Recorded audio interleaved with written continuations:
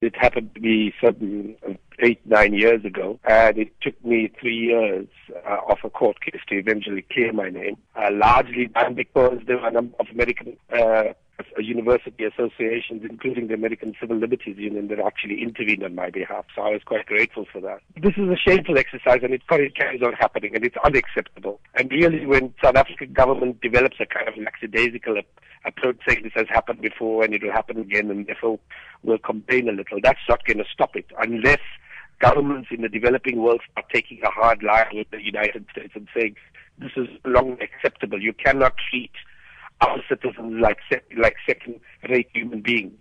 We don't, and we need you to treat our people like you want your own people to be treated. Unless we take a harder line, this is going to continue. So what hard line would you then suggest? I would like, rather than a lawyer, an individual lawyer taking it on behalf of an individual, I would like our government to intervene and say this is completely unacceptable. These people are individuals that have been involved in the liberation struggle, and we want their names cleared. And we don't want their names cleared for 10 years.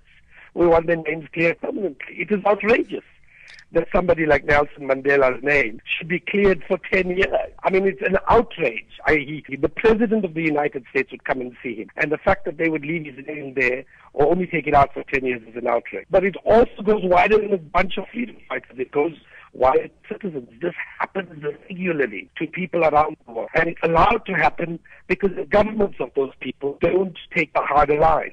What happened in this case? How is it that we actually intervene in a way that doesn't simply look after the interests of these group of individuals, but looks after the interests of citizens more broadly? Because it's our responsibility to protect the rights of our citizens when they struggle over. And it is unacceptable that they get treated like criminals for no other reason than because they come from South Africa. And that position needs to be taken by DIRCO and focused on by DIRCO.